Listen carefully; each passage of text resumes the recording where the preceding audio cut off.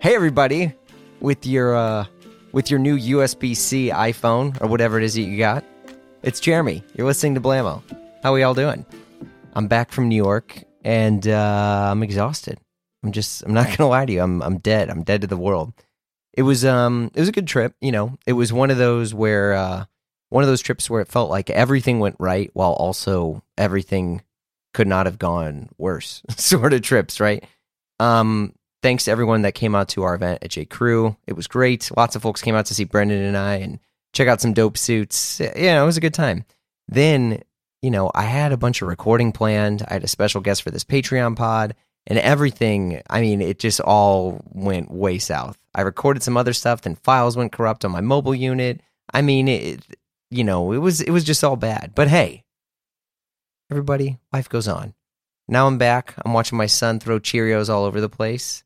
Back to reality. Look, there's no good transition right now, but my guest, Mr. Benjamin Edgar Gott. Most of you know him as Benjamin Edgar. He's a designer, he's an artist, and he's someone I wanted to chat with for, a really long time. Look, I mean, I'll say this. As the show has grown, less and less of these folks are people in the Rolodex. In fact, I don't know, hardly any are. And so sometimes I get linked with someone and I'm like, okay, here it goes. Do they listen to the pod? Do they even care? Is this something that they even want to do? And it could not have been any further from that with Benjamin. I mean, he was down for all of it. And it was a really beautiful chat about his practice, why he thinks the way he thinks. And I felt even more connected to his work after we wrapped. We discuss life in Chicago, starting his career at age 17, falling in love with art and the library, shout out the public library, co-founding The Brilliance, Boxed Water, creating an object company, the infamous cigarette holder, oh, you know what I'm talking about, and his relationship with the late Virgil Abloh. This was a good one, folks. Let's dive in. Yeah, I'm like I said, super honored to be invited, honestly. Dude, come on. You're like a legit artist. It's an interesting, maybe we could get into that. And I listened to your one with Lauren Sherman, right? Was recently? Yeah. And you guys were talking about not living in New York. Mm-hmm. And that's like such an interesting topic in and of itself because you can feel quite removed from maybe even what your perception of the projects you're working on are. You know what I mean? But you're at least in a big city, right? Because you're in Chicago. Yeah, I'm in Chicago, yeah. And that's still, I mean, a very respected place. No, for sure. But it's not, I mean, I'm in New York about every 2 to 3 weeks, which is like a lot. But whoa. Yeah, I've been doing that for quite a while, for a few years, actually. So it's like I'm always there. It's, an hour and 45-minute flight from O'Hare. It's super quick. Mm-hmm. But yeah, I'm definitely a Chicagoan. Yeah. So, I mean, because we're Midwest folks. Are you a Cub guy? Or are you a Sox guy? Sox, for sure. Sox. Okay. Well, there you go. You passed the test. This pod will now continue. Yeah, definitely Sox. I live on the north side now, which is weird, but I'm from the south side, yeah. Oh, okay. There we go. Because, north side's is all Cubbies. Are you like Olympia Field, south side, sort of? That's bizarrely close to where I'm from. Yeah, I was born in East Hazel Crest, lived all over like Chicago Heights, Park Forest, and Homewood and all that stuff. And then I'm in the city downtown on the Gold Coast now. Okay, nice. Yeah. So what was your situation like? So you grew up, you're Chicago through and through. Never left? No, I lived in Michigan for some work stuff for a while as well. For quite a sprint, actually. I lived in Grand Rapids for about 10 years. What were you doing there? When I left home when I was about 18, actually 2 weeks after high school. I was a software developer. That's kind of how I got into this whole world. And so I skipped college into that whole thing. But when I was 17, the internet was kind of becoming more part of our lives. And my father had a friend who was starting a startup. He was wealthy and was like, hey, would your son be able to help me out? And so my senior year of high school, I had like a very small, but still a salary while I was in high school.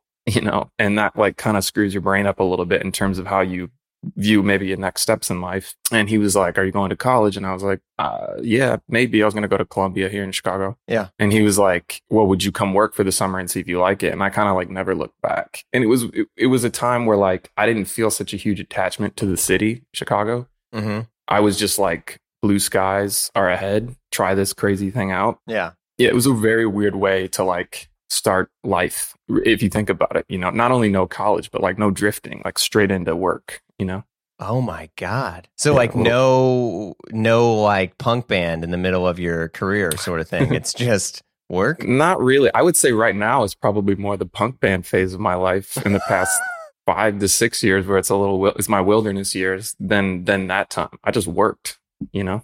Like, so you were working as a software developer? Yeah, I was a web developer back when like a web developer did the front end, the back end, the whole thing. Yeah, I was a classic ASP and SQL developer. Yeah. Whoa. Okay. Mm-hmm. Damn. That it's interesting. So you didn't go to college? No.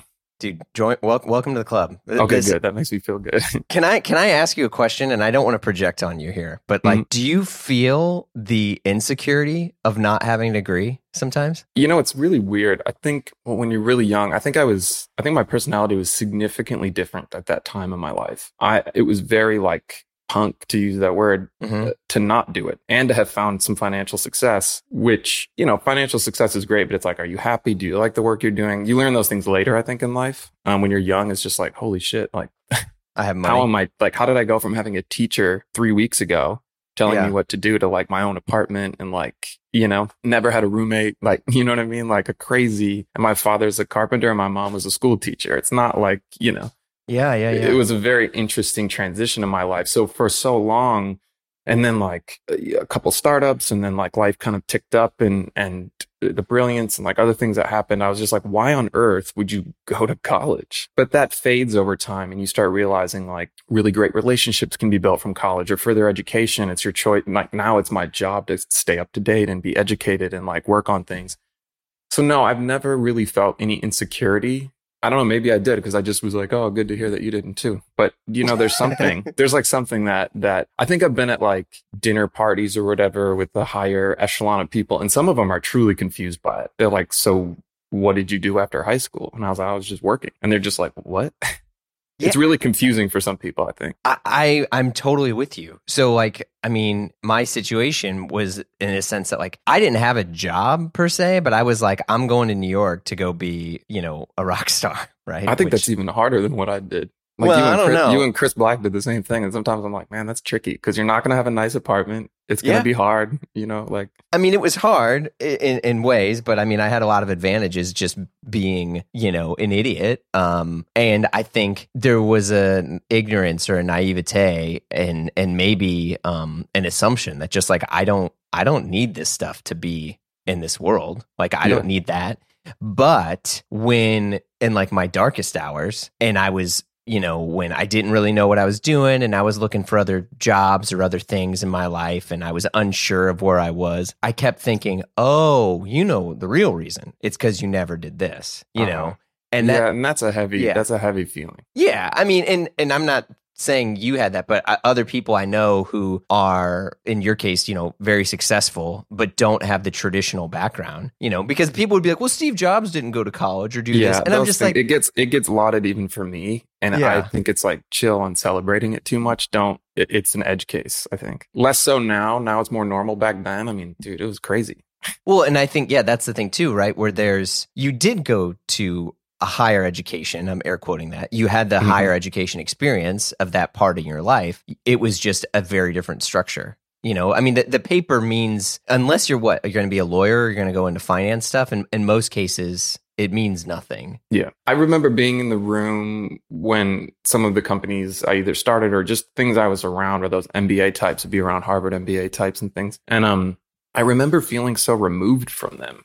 And not like in a bad way. Like we could totally go out and have a drink, have a great dinner and all that. But in the business setting, I think when you're starting your own thing, even a podcast, like anything that you're starting from zero, it just rewires your brain. And I'm like, I don't understand why I need the validation of, education or whatever. If you made something and people are responding to it, that's really hard to do. And then to continue to grow it and to continue to take personal satisfaction for it or create something that's maybe financially sustainable is so difficult that when I see someone who hasn't gone through that, I think I have a little chip on my shoulder and I have to be careful of that. But I'm just like, have you felt the pain and built the scar tissue of doing something that completely fails and then trying to do it again, you know? Yeah. And I think that's the exact thing, is to which the only thing that I feel like the non-traditional, and I'm curious, if this is the same with you, of having the non-traditional higher education Which is, it was funny because I talked to a friend of mine who has been through all of the traditional higher educations, and I've shared these insecurities with him. And he's like, no, you just had a non-traditional one. He's like, you still had it. Mm-hmm. And he's like, but the thing that happens with people that have those similar experiences is there's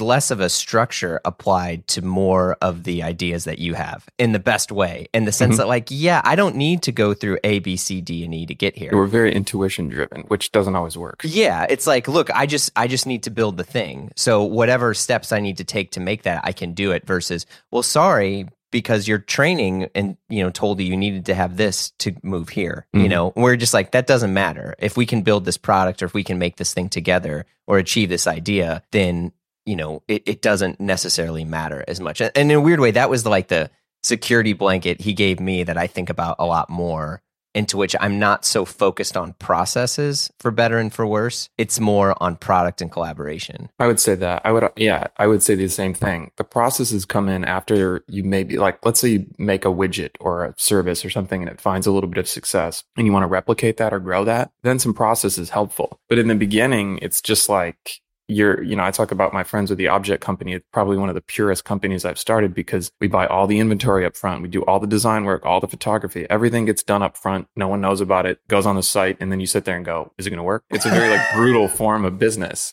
And then if it works, you're trying to figure out a better supply chain, maybe some better pricing. But all I'm looking for in the beginning is their demand. Right. Like that's it. So you have the very non-traditional background. You do the software thing. And where did all the art stuff come in? Because I think for other people I know that know you, they talk about you as an artist first. That's very interesting to me. Yeah. The art was always there. Young, growing up, my mom would take me to the Art Institute here in Chicago. Mm-hmm. Lots of field trips there. I remember kind of formative seeing contemporary art when it wasn't in the modern wing of the Institute here in Chicago, when it was in an older wing, and seeing a particular piece by, I want to say it was Dan Flavin. I can't remember. No, it wasn't Dan Flavin. It doesn't really matter, but it had some nudity in it that seemed really crass. And I remember I was 7 asking my mom, I thought we're supposed to be quiet in the museum and this is this special place. That looks like a really bad dick drawing. Oh, Bruce Nauman. It was a Bruce Nauman piece. And okay. I only found that out that it was a Bruce Nauman piece 5 or 6 years ago. I didn't know at the time. Yeah. And she was like, well, that's, she was trying to explain to me contemporary art, basically. And something happened, I think, that I didn't really realize till many years later. But art was a big part of it, seeing Monet's haystacks and things like that at the Institute, and really kind of liking the environment of being around art and the freedom that came with it. And oddly enough, I would say the programming is when it really kicked in. When I really got into programming was when I was 13, taught myself how to program in BASIC at the public library. And wow. Yeah, really nerdy. And it felt like I had unlimited Lego pieces now because I could just make, I didn't need to buy more Lego sets. If I had a new idea, I could just program more stuff. And I was never actually a terribly good programmer, but I was obsessed with the output of it, the final product and this complete control that you had. And it didn't cost you any money. It was just time, and when you're 13 or 14, you can stay up 24 hours. It doesn't bother you, Yeah. And I felt such a freedom in the software development space. And then the internet hit, and then it was we could express ourselves publicly. What sort of environment are you in that gives you the confidence to go teach yourself BASIC at 13? And the confidence? I don't know. This is where you really start to, you and I, I'm assuming, are somewhat similar in age, and we bridge the literally no internet and internet, super weird part of humanity, in my opinion, that because it's just such a moment in time. I think I just hung out at the library a lot. I don't know. I was really into skateboarding and then the library. Even if you ask my mom, those were the 2 places that I wasted my time. And it's rare that you had individuals who would do both. I wasn't the stoner skater guy. We were all in that crew. I just liked skateboarding. It was a huge part of my life from age 7 till technically now. That little edit on the Vans collaboration I did, that is me indeed ollieing on the ice, which was one of the stupidest things to do in your 40s, but it took a lot of tries. But no, I don't have a good answer for the confidence side of things. I think sometimes I wonder why does the mind choose those things? Why didn't I do something else? Yeah. It seems random. It definitely is like that. We hung out at the library when I was younger just because there wasn't really any other thing to do. And my mom would do it because it was free. I didn't come from much money. Probably similar reasons, honestly. Yeah.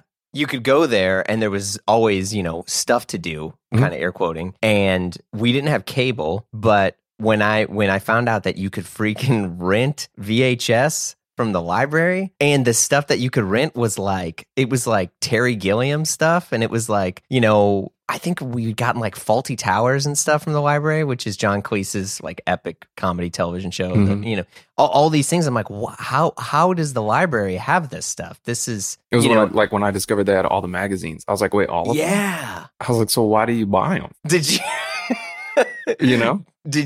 Did your library have, what was it, like the microfilm thing where it's like you put the little microfiche? Yeah, I never tried it though. It was always nuts because it's not the best experience to try to read anything, right? But you had like newspapers that from like 100 years ago. Yeah, pretty unbelievable stuff. Yeah, it was. But to me, it's still amazing, and it's funny now because I took my daughter. I have a 5-year-old. And we take her to the library and get books and stuff. And she was like, "Dad, who owns the library?" Great question. And I was like, "What do you mean?" She's like, "Well, if I'm borrowing these books, whose are they?" And I was like, "Well, Harriet," I'm like, technically, unpack here. Yeah, I was like, "We all own the library." I was like, "It's the community, and we all share it and all this stuff." And she's like, "Well, why don't we do that with cars?" I'm like, "Oh, wow."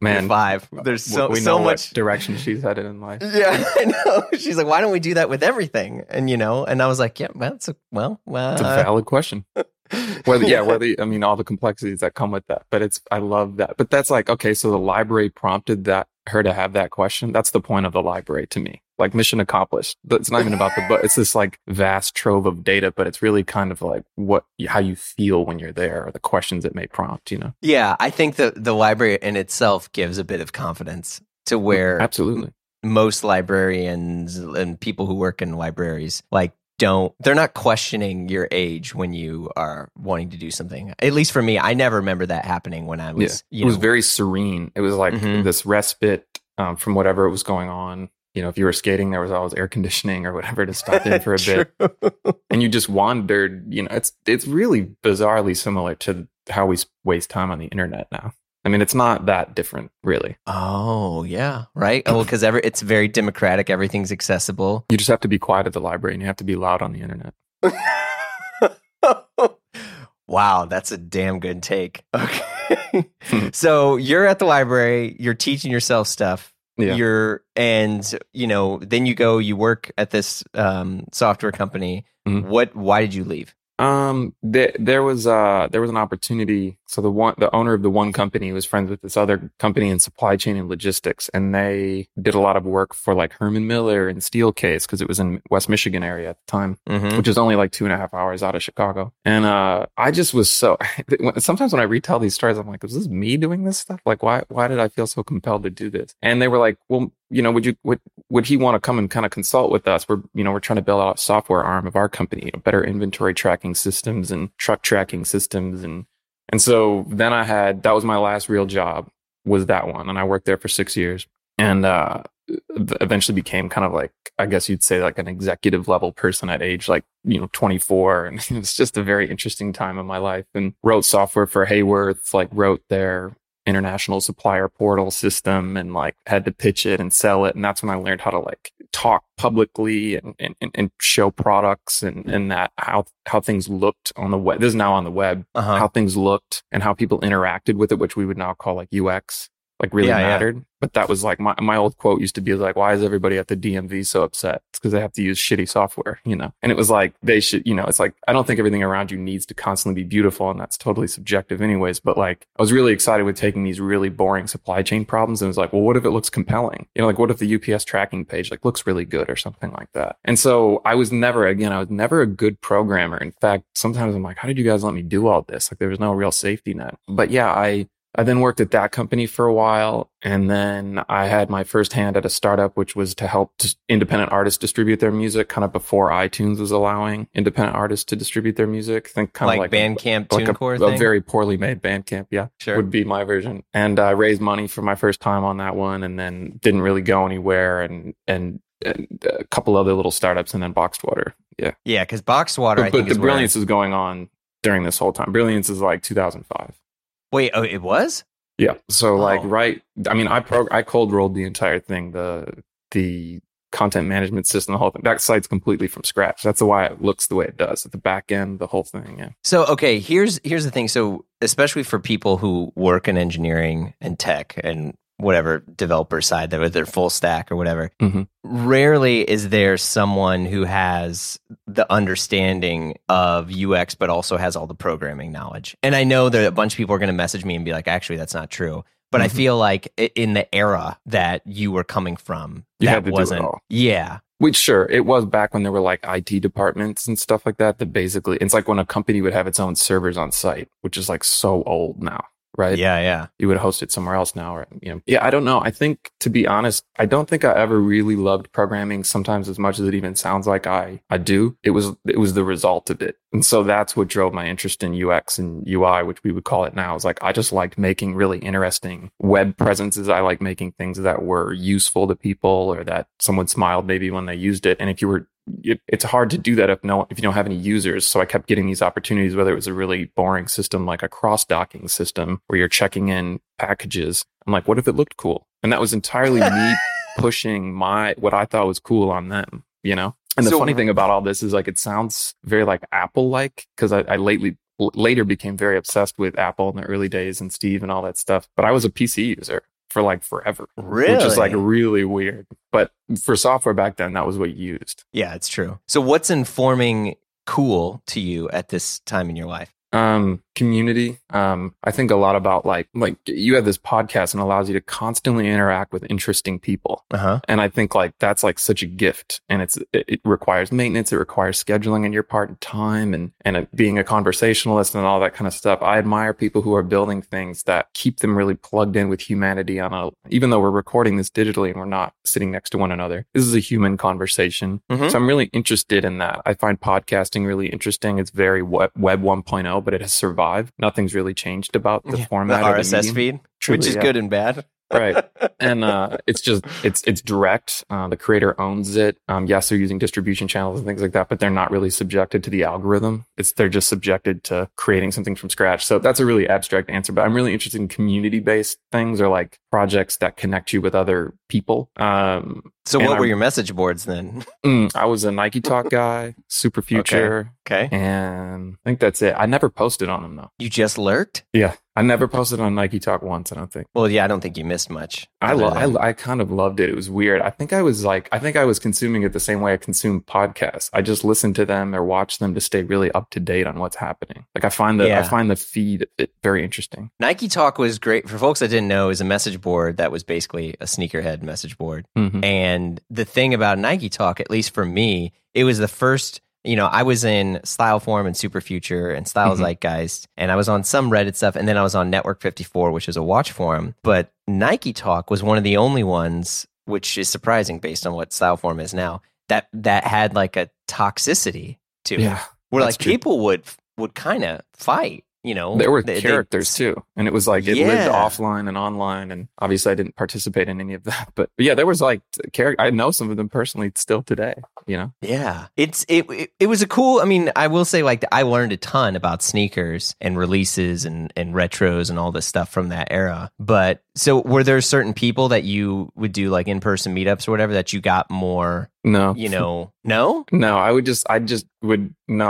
this makes it sound like I was so weird. I mean, the Brilliance was also catching up at the same time too, but like it was really Chuck that gave the Brilliance the boost that it had, right? Because he had such Let's explain the Brilliance then for some folks who don't know. How do we? Yeah, I mean, it's what this collective of I don't even know what the right word is to call it. It started from, this is the podcast, the Dusty podcast with me dating myself, but it started because Chuck and I constantly would communicate all day long on what people would think of as text now. But this is even before we didn't use AIM or MSN Messenger for some reason. We just would have really long email threads, and there'd be jokes or a link to something we thought was interesting or some new design thing that we found compelling. And he was like, we should start a blog with this, because blogging was starting to happen at the time. And I said, cool. So like we rolled this site up, and then I think the magic addition to it was just little these quick posts. I mean, if you go to thebrilliance.com now, you'll see exactly like this is like a zine sort of thing, but because blogging was almost like derogatory early on. Oh, yeah, I think you're right. I think zine's like a really cool way to describe that because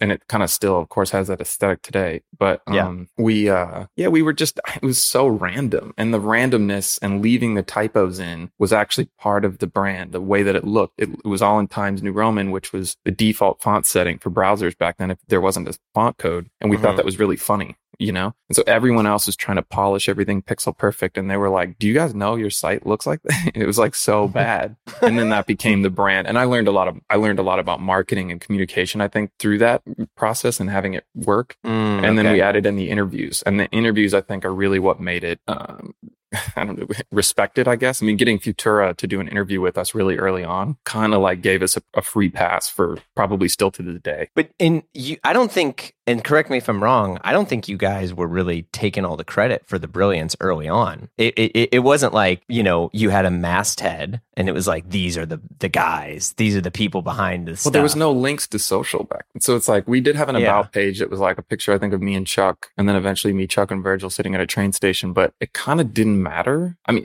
do you see what I'm saying? Like, I think it may have had our masthead, like, thoughts on the internet from Benjamin, Chuck, and Virgil, but like when you clicked them, it's like, where did it go? It would have to go to your own website, and I didn't have anything on my website, so. Yeah, no, you're right. Yeah, that makes more sense. But yeah, no, we didn't, but we also weren't really active on, to your point, like we weren't jumping on the message boards being like, I'm the brilliance writer guy, Yeah. Your Reddit AMA. Right, truly. Yeah, that's right. And then in Boxed Water hits what? 2009 is when we started. Yeah. Mm-hmm. And that, I think, is where a lot of people really were like trying to connect the IRL of you, because I remember it was at RSVP, right? Yeah, that was the first store in Chicago that we launched it in, yeah. Yeah, and that was with, that would have been Virgil and Don. And Don C, Don Crawley.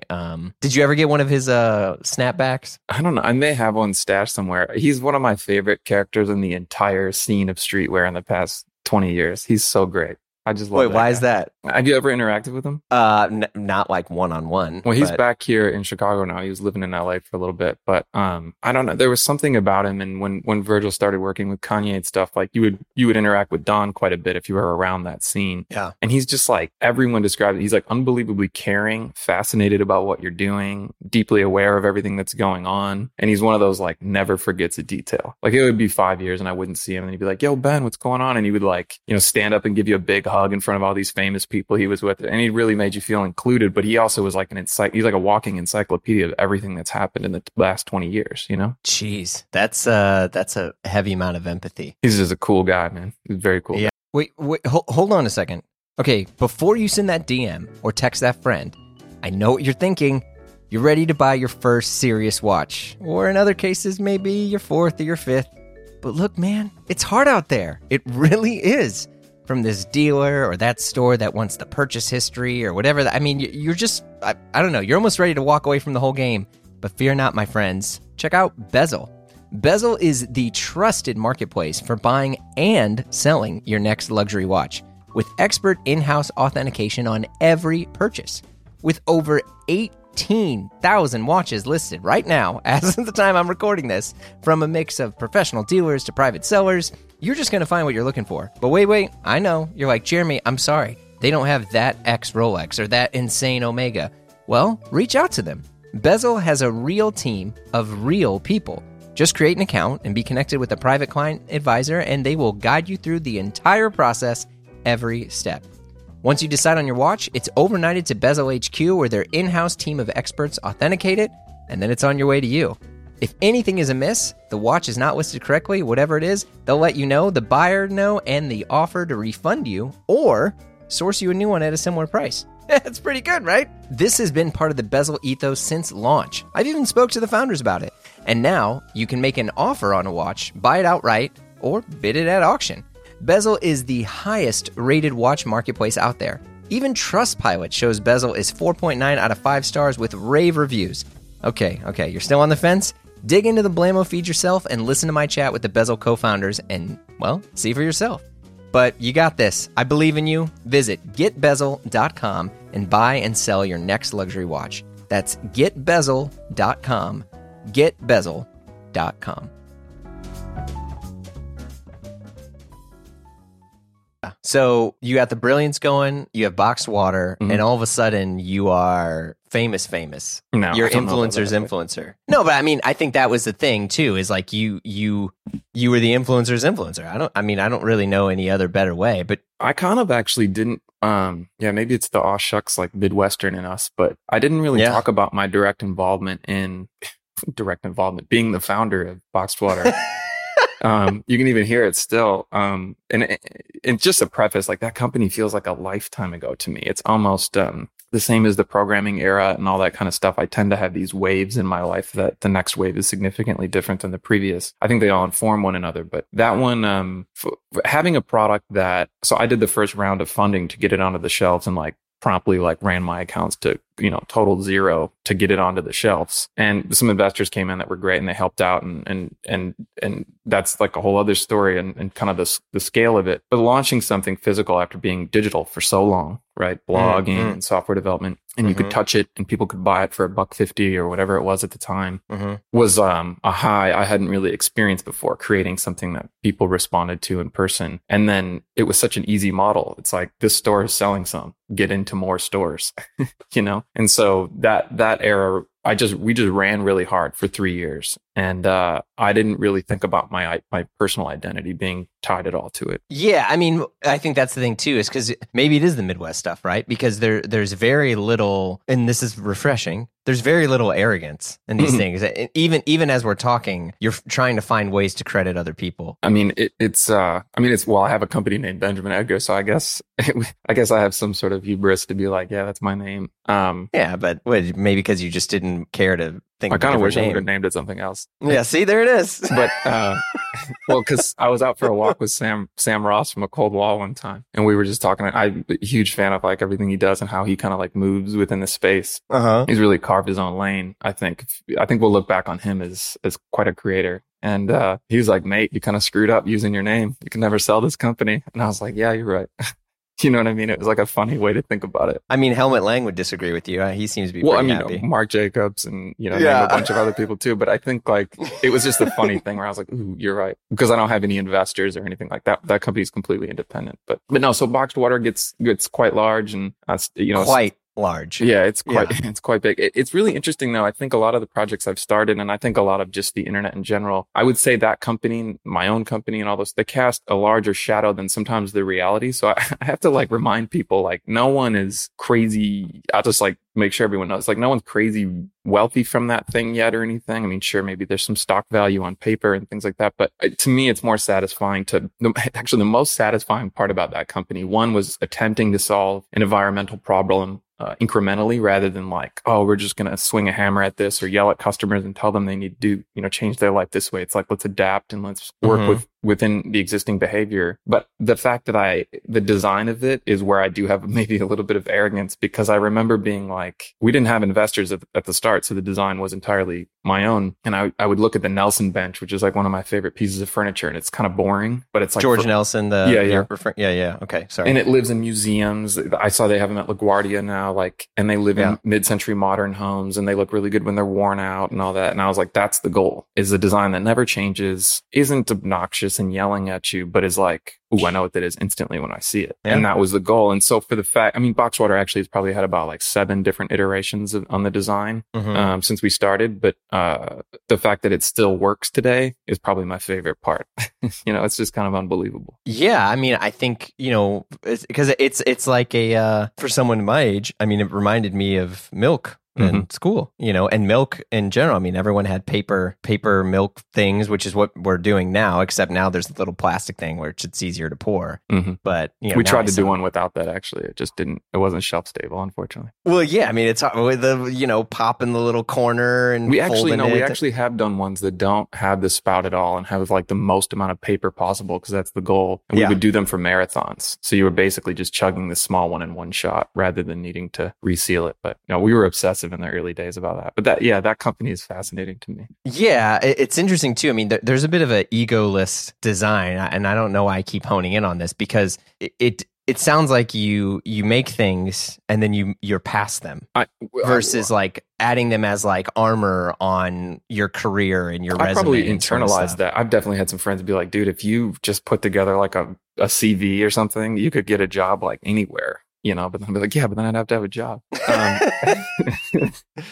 But this is not solving the core problem. Yeah, the whole point was to not have a job. In regards to putting things behind me, I don't put them behind me, but I'm obsessed with the products speaking for the company rather than the creator or the founder. Humans can fail. I don't think products can't fail, but like humans are complicated people or complicated beings. And if it's entirely based on the creator and not the product, I think you start to something happen. Yeah, I don't know. And it's so funny because I don't idolize Steve Jobs, but I love what he built, and he was very much the figurehead of it. And I do think the company's a little bit more sterile now with him not there. But and there's no Johnny either. I mean, because it sounds like you're Mark Newson, Johnny Ive guy. Yeah, absolutely, Mark. I lean probably more Johnny than Mark, but like I'm like obsessed with the whole love from thing. I think like that's one of the cooler kind of quiet companies that's been started. Every time I bring up Sam again, like I've seen him hanging out with Mark. I'm like, oh, I just want to be a fly on the wall and like hear what they're talking about,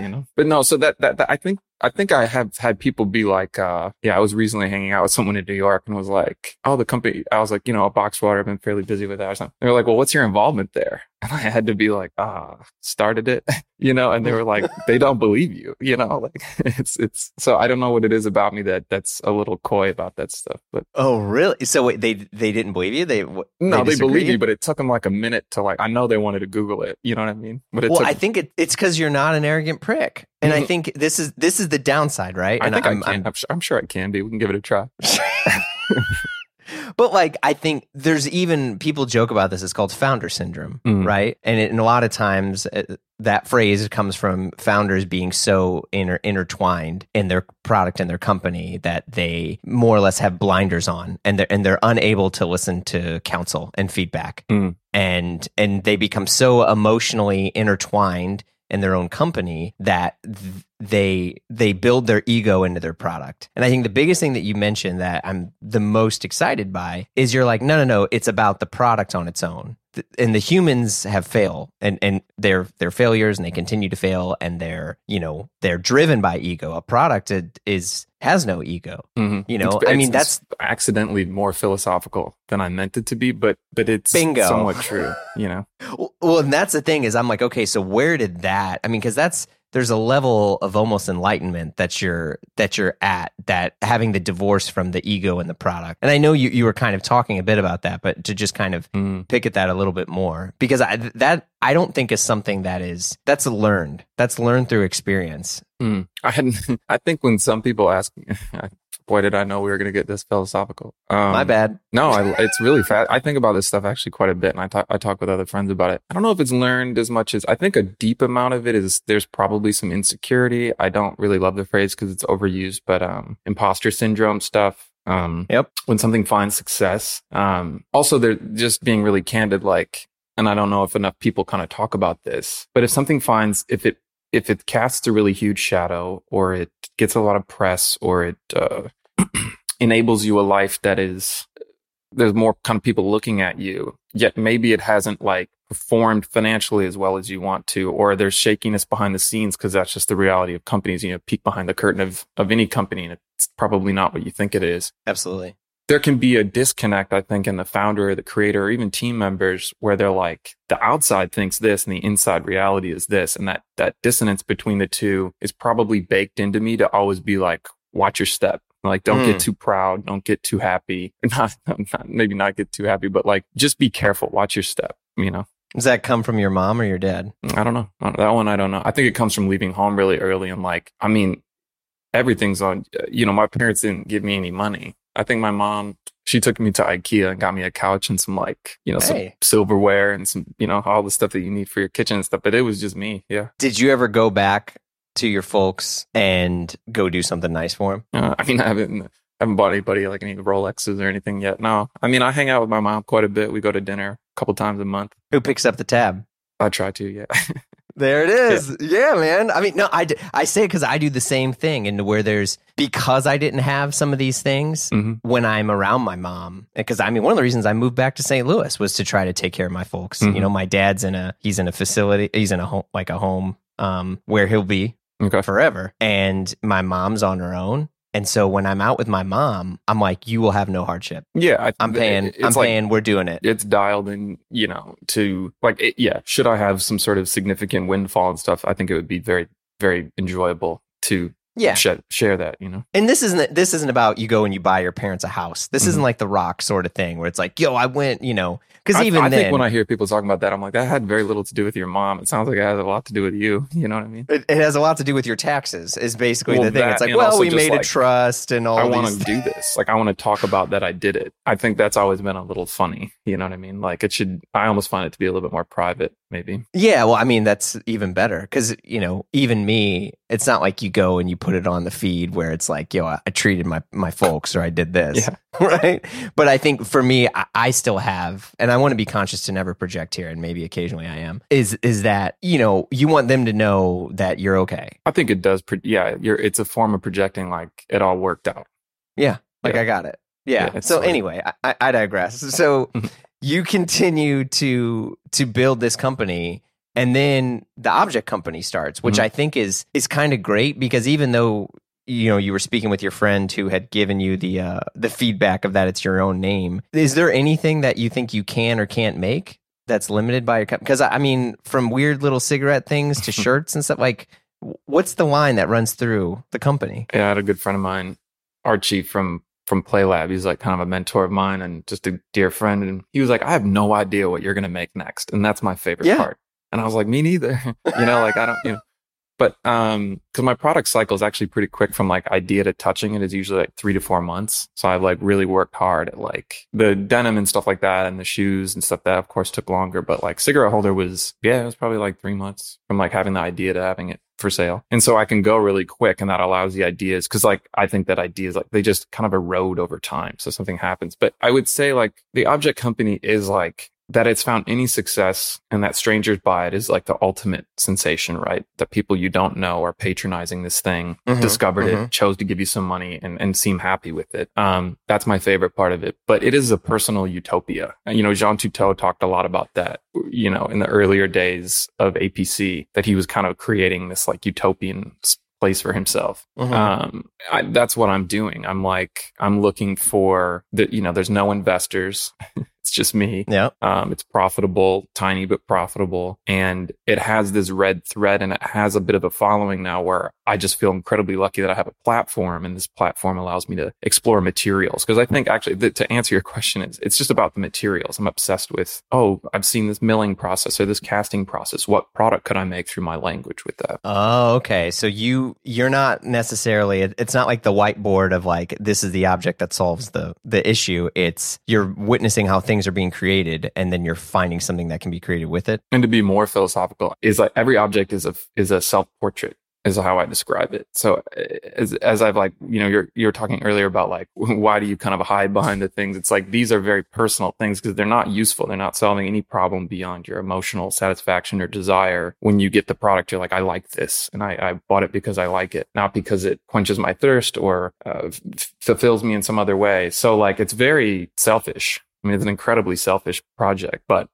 yeah. So first it's about the material, and then it's like running it through the lens of like, how would I interpret this material as a self-portrait? Well, if it's selfish, why do you sell it? So I can make more. Yeah, I mean, because I feel like if it was really selfish, their work, you know, it's like a very interesting question. I think it's a fair question. Yeah, I mean, the funny thing is the amount of artists that don't ever had any intention. You think Vermeer wanted to be like, you know, the guy? Yeah, the dude basically bankrupted himself trying to spend all of his money on paint.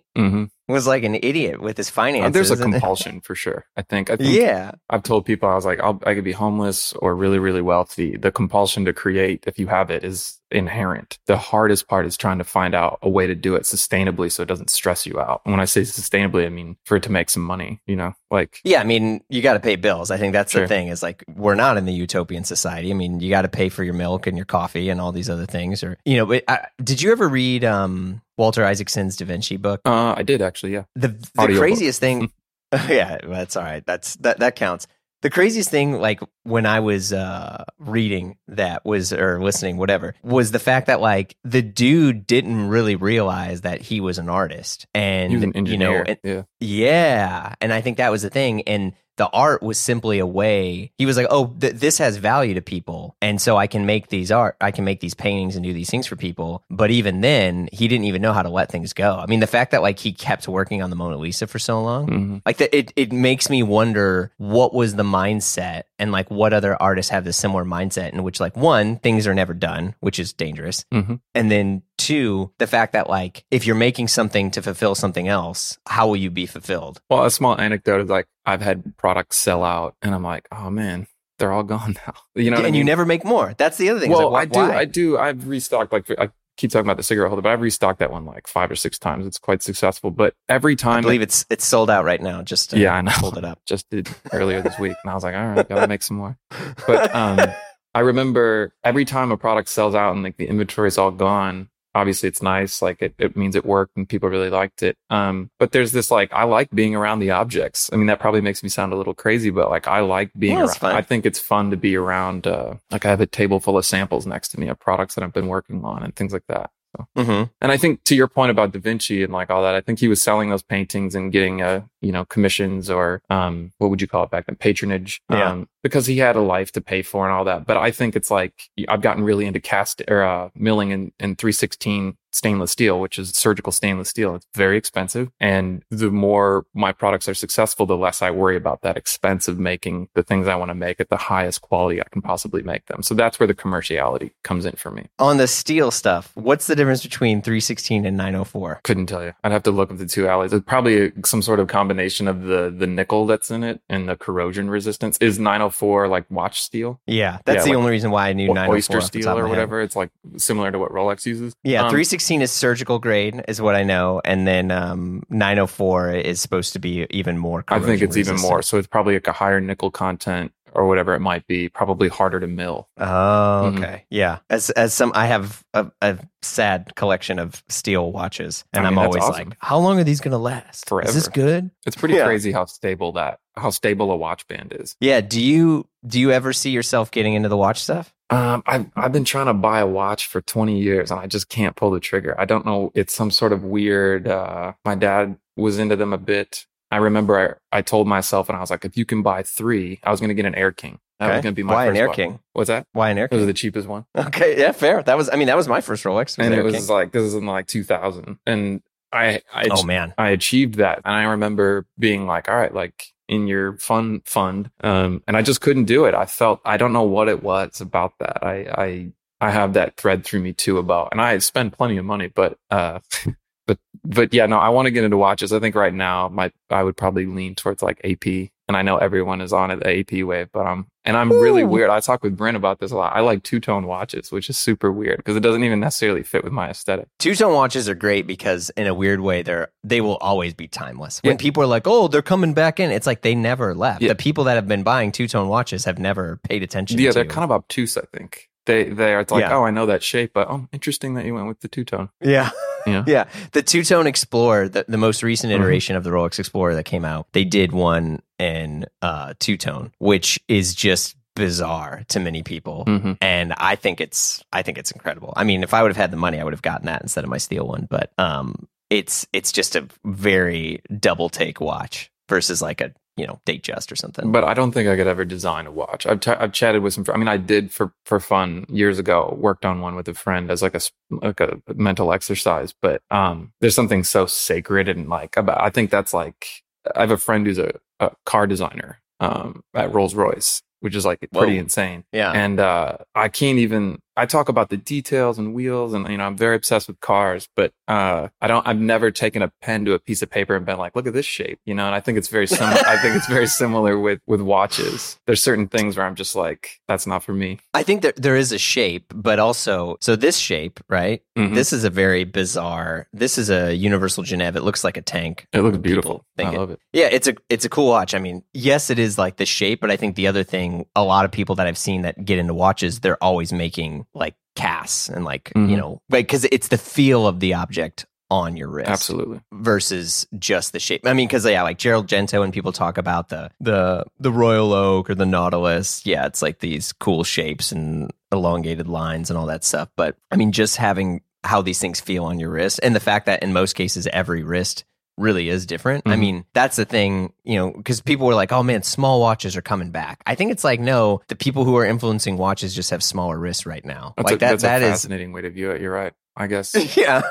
I talked to a friend about this as well. That's really because I have a really thin wrist, and I look at just even a 36 on me looks huge. Yeah, I mean, and for me, yeah, like 36 or 37. I just got the recent Tudor Black Bay. That is it's a 37 millimeter. So it's a Tudor Black Bay 54. There was the 58, which was like 39-ish, 38. But it's even smaller because it's supposed to look like the original sort of subs and the Tudor of that time. And it's sick. And it's crazy, just like the fact that we're talking millimeters smaller. You're like, this is a whole other thing. It really I've never is, experienced though. anything like it. It's like the tiniest detail. It's like I think about denim, and denim is the same way. It's like the tiniest edit on a pair of jeans, especially now that we're back wearing a higher waisted jean, is the tiniest change to that has such a dramatic fit, and it communicates so much. Are they tight? Are they straight? Are they wide? Stovepipe? Are they wide? And the denim thing is fascinating in comparison to the watches. Do you think there's any sort of weird parallel between designers and designers' own expressions of themselves? Because I feel like in most cases, most designers have a uniform and they don't really change that much in their own physical appearance and what they wear, but the objects that they're making are always changing. I think about this a lot because I remember my first time, it was like one of Marc Jacobs' spring shows in like the early 2000s. Yeah. And he came out and he was back when he had the longer hair. He had the clear glasses. Pre-glow up. Yeah. When he was under the influence. And he would wear a blue Comme des Garçons shirt, I think, and gray slacks and it was white tennis Stan shoes or Smiths, I something, think. usually. And I remember being like, wait, none of it's Marc Jacobs? Like you can get all of it. Like, why aren't you wearing? And that was a huge epiphany for me that then helped me later on in life when I became far more uniform. There's a photo I found of myself from like 15 years. I was like, I'm wearing the exact same outfit, like down to the sweater, like the whole thing, the navy polo, navy merino sweater, like blue jeans, like that's it, And I don't know what it is. I think maybe we find more satiation, or the part of the brain that needs to express itself gets projected onto the things that we make. And then for me, I don't feel the need to stand out at all. I certainly don't enjoy standing out. But then there it is, right? This is almost the whole pod. But like, why don't you feel the need to stand out? You let your objects talk for yourselves. And I think different personalities, they may have trash in their home, sure, no other cool understandings of them, but everything that they're embodying physically is always different and changing. I mean, when you see someone dressed well, though, like the older I get, the more I respect that. Not just like, oh, you got the nice label on or whatever, but like someone who truly dresses well and that doesn't look like the clothes are wearing them, because I think that's a tricky thing. Like, are you wearing the clothes or are the clothes wearing you? I feel like anytime I put on something interesting, especially if you're a heavy uniform dresser, when you change, obviously your friends are gonna be like, what is that? But you yourself don't feel comfortable, and that it projects, right? So when I see someone who can dress like crazy, not crazy, just like fully express themselves and they look like elegant, it's like that's probably one of the cooler things to see. Who popped into your head when you said that statement? I mean, Jeremy O'Harris, like just incredible, right? Sam Hine. Then there's people like, I don't know, it's like obviously Phoebe Philo dresses really simple, but if anyone else were to try and wear that proportion, I think it would look out of place on them. Think about Karl Lagerfeld. Like, how cool is that? Like have you ever watched that documentary about him? Oh yeah. Where he opens the drawer and it's like 1,000 different collars in it. That blew my mind. I was like, man, that's exactly what I hoped you had. This is like Edwardian stuff where it's like, holes full of chrome hearts rings. Like that dude was on a whole other wave, man. Yeah, I really admire that. And I'm only maybe the past 3-4 years have I tried to find a way where it's like, maybe I got to just stop chasing all these other things that I like, or I can like something, but not have to own and embody all of it. It's like, look, I'm just going to have the same, 501s or whatever, and white Oxfords and blue Oxfords and a sweater, and just move on with my life. I once asked a friend who has an image blog. This was years ago. And he had posted something. I was like, oh, wow, do you own? It was a pair of jeans. I was like, do you own a pair of those? He's like, no, I have the JPEG. And I was like, ooh, perfect answer. Sounds like someone who uses their initials a lot. Yeah. The boy Justin. Yeah, that's such a good response. Damn. That's what I thought. Because it has stuck with me for like 10 years. Yeah. He probably doesn't even remember it, but I remember that being like, what I took from that was that you can deeply appreciate something, be very knowledgeable on it, and not need to own it. Yeah. Oh, God. I mean, certainly there's some, it's like if you sat and talked about how food tastes all day and had never tasted, that might be a bit odd, but I think it is nice to own things and to participate in it. But it's fun to just be into it too. It's like a sport. Are there any objects or things that have been the opposite for where it's like, no, I have to own this? I started collecting art, nothing like crazy, probably 15 years ago. And there's a slight obsession for sure. Okay. So like, hit me. What do you got? My crowning piece that I bought recently is I have a original Max Lamb chair, which is like a huge deal for me to have that. I bought it from Salon 94. And I have since bought some other stuff from them too, but like I know it's a little cliche, but I buy like a lot of the art chairs. So it's like I have a Donald Judd original, the one, because Salon 94 now has his estate for furniture. I got one of the Judd pine chairs. Whoa. Jonathan Mickey's an artist who just got his stuff acquired by Vitra Museum and the Art Institute. Yep. I have one of his carbon fiber chairs. And then I buy younger, I'm looking around my apartment. I buy younger designers' chairs. Obviously I have the Tom Sachs chair like everybody else does. Yeah. No, the art and object stuff for me is like a compulsion for sure. Like I have to own, like here's a good example. Like I don't have the capital to, and it's just interesting, nor do I really like his work all the time that much, but I'm a huge Jeff Koons fan, like massive. I'm more interested in his interviews than I am in like his art. I did a Brilliance post on this actually a while ago about how I like his interviews sometimes more than his art, but I have bought as many of the ads that he did. Do you remember when he was taking ads out in art form? So I buy those and I have like the original cuts of the ads, like the banality one and all that stuff. And then I bought recently a drawing, it's an original drawing from him where someone had him sign the inside of this book that is a huge piece of paper that just says Gagosian in it. And then he signed a flower on it and dated it. I think it's 1997. So that's that was a compulsion to be like, I have to own and participate in this, not just read the interviews. So that I certainly deviate in some instances. Wow. That's also cool because it's not so much about the core product of the artist, but just like other things that it's very like Warholian. Yeah. And then I have like quite a bit of Tyrell Winston's work. He's a very dear friend of mine, but I started buying his stuff before we were like buds. So I have some of his stuff too. Damn. Yeah, I think people think my taste in art and things like that would be a little different than, like, here's a funny one. Do you remember when Virgil did the Vitra collaboration? It was like there was like a chair and a lamp. He did the classic Privé one, Privé chair and Privé lamp. I obsessively collected the ceramic bricks that he did that were numbered. So like I have like 7 of them because I thought that was the most kind of obtuse thing in the whole collection. The chair seemed almost like obvious to me, but these weird ceramic bricks, I was like, how did he sell that to Vitra? Like, what was the conversation like, when he was doing that? They're like these cast ceramic bricks with a screen printed number 1 to 1,000 on each one. It's like those are the kind of objects I'm more interested in. Like these like the Max Lamb stuff is like very bright, Yeah. Yeah. Mm-hmm. Yeah. That's interesting. Well, on the Virgil stuff, I mean, you guys you interacted together, but like, did you guys work together much? Didn't ever work together a lot. Just a deep, friendship. I mean, it started around the Brilliance era, crashing on each other's couches and stuff, as we were coming up together. This is in 2006 and stayed really close. Like, I mean, I was in like in his wedding, it's like weird things. Like, I think I always tell people like, there was 2 buckets for him that I had mentally. It was like, there was a friendship that was just a friendship, like 2 friends hanging out, going to dinner or whatever. Mm-hmm. And we rarely would talk about work when we hung out. And then there was like, I was a fan.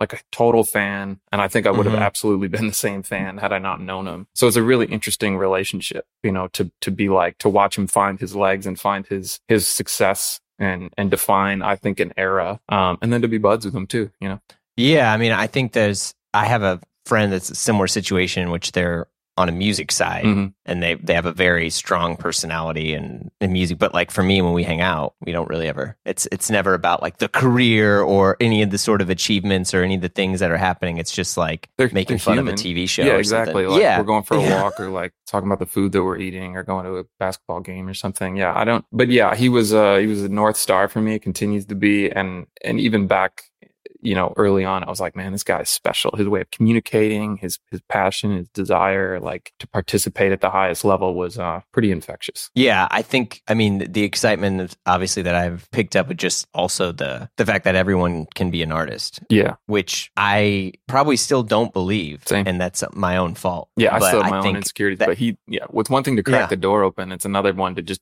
enable everyone to feel a certain way, Yeah. I really admire that. And I think that's something that I want to find ways to get better at on my own. Mm-hmm. Anyway, to jump on the car stuff, you had said that you're a big car guy. That doesn't own a car currently, but yeah. Wait, hold on. Yeah. What do you mean you don't own a car? You live in Chicago, downtown. Yeah, it just sat across in my lot, like fully detailed. It was the last one I had was a Audi A5 competition, and whoa, okay, yeah. So yeah, all right. I've had some interesting ones. I've had a couple Audis, couple Land Rovers, Saab 9.5 Turbo 2001 for the heads with the carbon fiber. So you walked away before they blew up. No, I was right at the end because I had to. My window switches stopped working or were intermittently working, and the dealerships are kind of like closing. And we found someone or a Saab collector in Japan that had this part, and it was like unbelievably expensive. It was supposed to be like $80 or something. I think with installation, shipping, and everything, it was like $1,000, for this part. So that was towards the end, but I still like those cars were so weird, so quirky, so fun to drive. The car thing is, I'll eventually get one again. I mean, I waste a lot of time looking at them still, and I have friends now in the industry and stuff, but yeah, they're moving sculptures.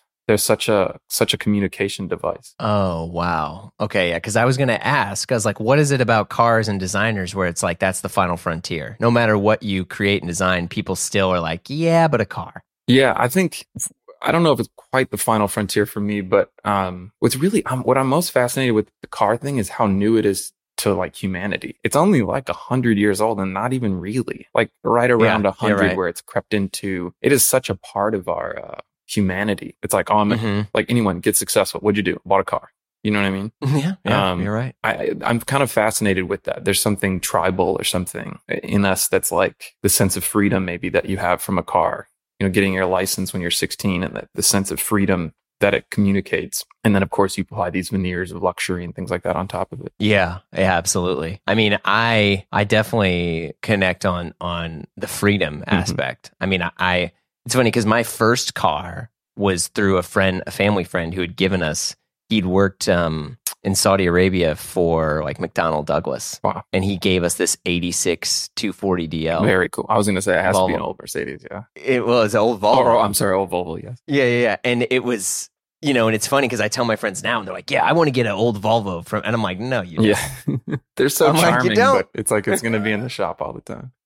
Yeah, it was. I mean, I think it had like 300 some odd thousand miles by the time it died and stuff. But like now, in the weird way, and I'm curious, like I'm more interested in all these cars that are just like overloaded with tech. Mm-hmm. That there's all not the self-driving sort of things, but it's like, what is it? The new like Hyundai Palisade. It basically can like back up and drive forward in very small increments for like parking assist from your hand. Yeah. I saw someone parallel parking their car into this weird spot in an alley downtown the other day, and they were just standing outside with their phone, like driving their car into the spot. And I've seen a million. I've subscribed to way too many car YouTube videos, but to see it just in your neighborhood is like it was jarring. It was like, and I asked him, I was like, "What are you doing?" He's like, "It's a remote control. Look at this." Yeah.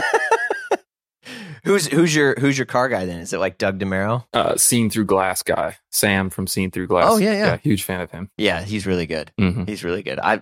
I love. That's the only time I watch YouTube on my TV is to watch car stuff. Yeah. It's so good. Well, we're starting to wrap pretty soon here, but is there any other stuff you want to like add, mention, or plug or discuss before we? No, I mean, again, thanks for having me on. I'm actually fascinated. I was wondering which direction we would go. And it's refreshing to talk about maybe the reasoning behind, or just to be kind of open with the reasoning behind we maybe make the things that we make, or work on the things that we work on, rather than like the specific product itself. The consumer will make their decision on the products. You know what I mean? I think what's more interesting is always the underlying. Like that's what when I listen to an interview with someone else, I'm like, talk about what makes you excited about making it, not always the materiality or the cost or the supply chain or whatever. Like, what was the point of it? You know, what was the genesis of it?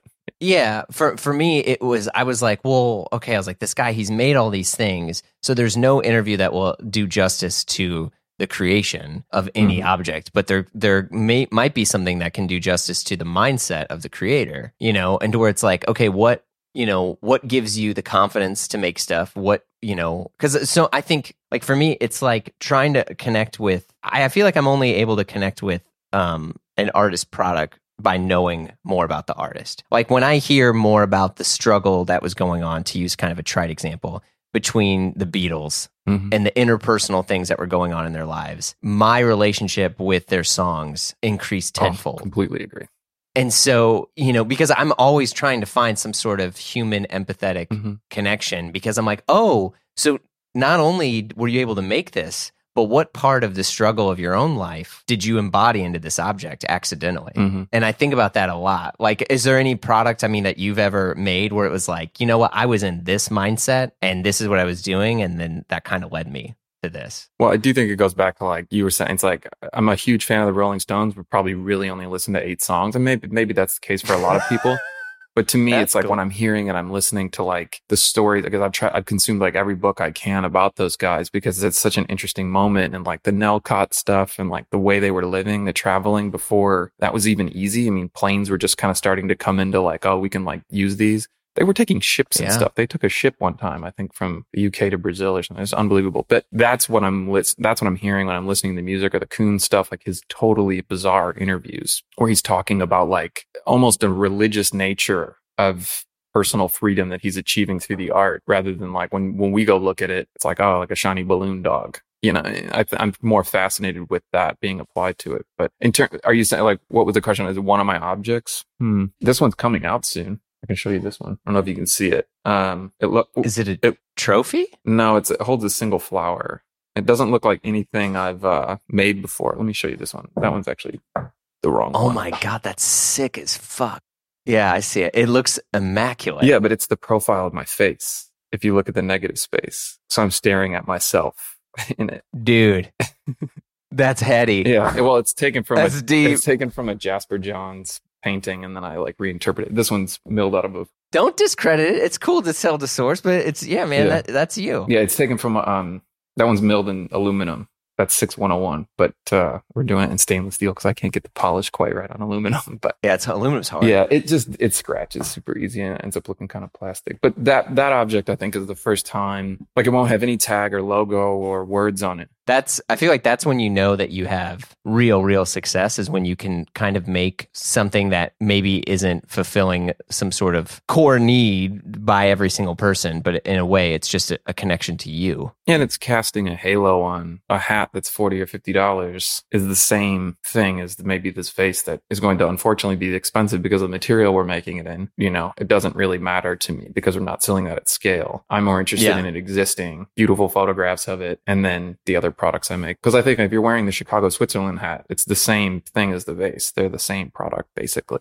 you know? Well, hold on. How? Because it's an idea. It has very little to do. I mean, yes, the object, I try and make it the best we can. My hats are cut and sewn. It was like a whole process, but they're all coming from this. I think when I talk about this and I get more philosophical about it, I think it's really just a product of, like, if you kind of look at the waves I was talking about earlier, it's a software developer. That was very much me being like, what do you guys need? I'll make it. It had very little to do with me. And then my aesthetic started creeping in, my desire to maybe shift how it looked. And that was the end of it, because I basically atrophied in my skill, and as a software developer, increased my skill, and well, I hope I was increasing it in what people might desire. And then there was box water, which is a problem solving exercise. It wasn't that I was super passionate about water. I was looking at a problem in the market, but it was very like design driven. And now we've landed at the place where it's like I've fully, crossed through the membrane into attempting to just create my own small world. So when you're buying anything, any souvenir from the world is the same concept. It's the same person, same creator. Okay. I will agree on that with your perspective.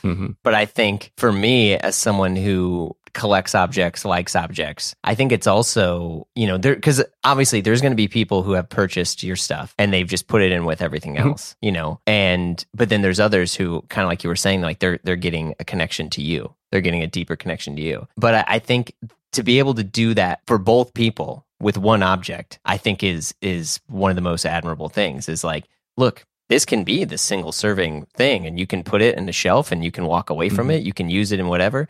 Or this is going to be a way where someone's like, no, this is an object company. This is a Benjamin Edgar product. This, I think is really, really special.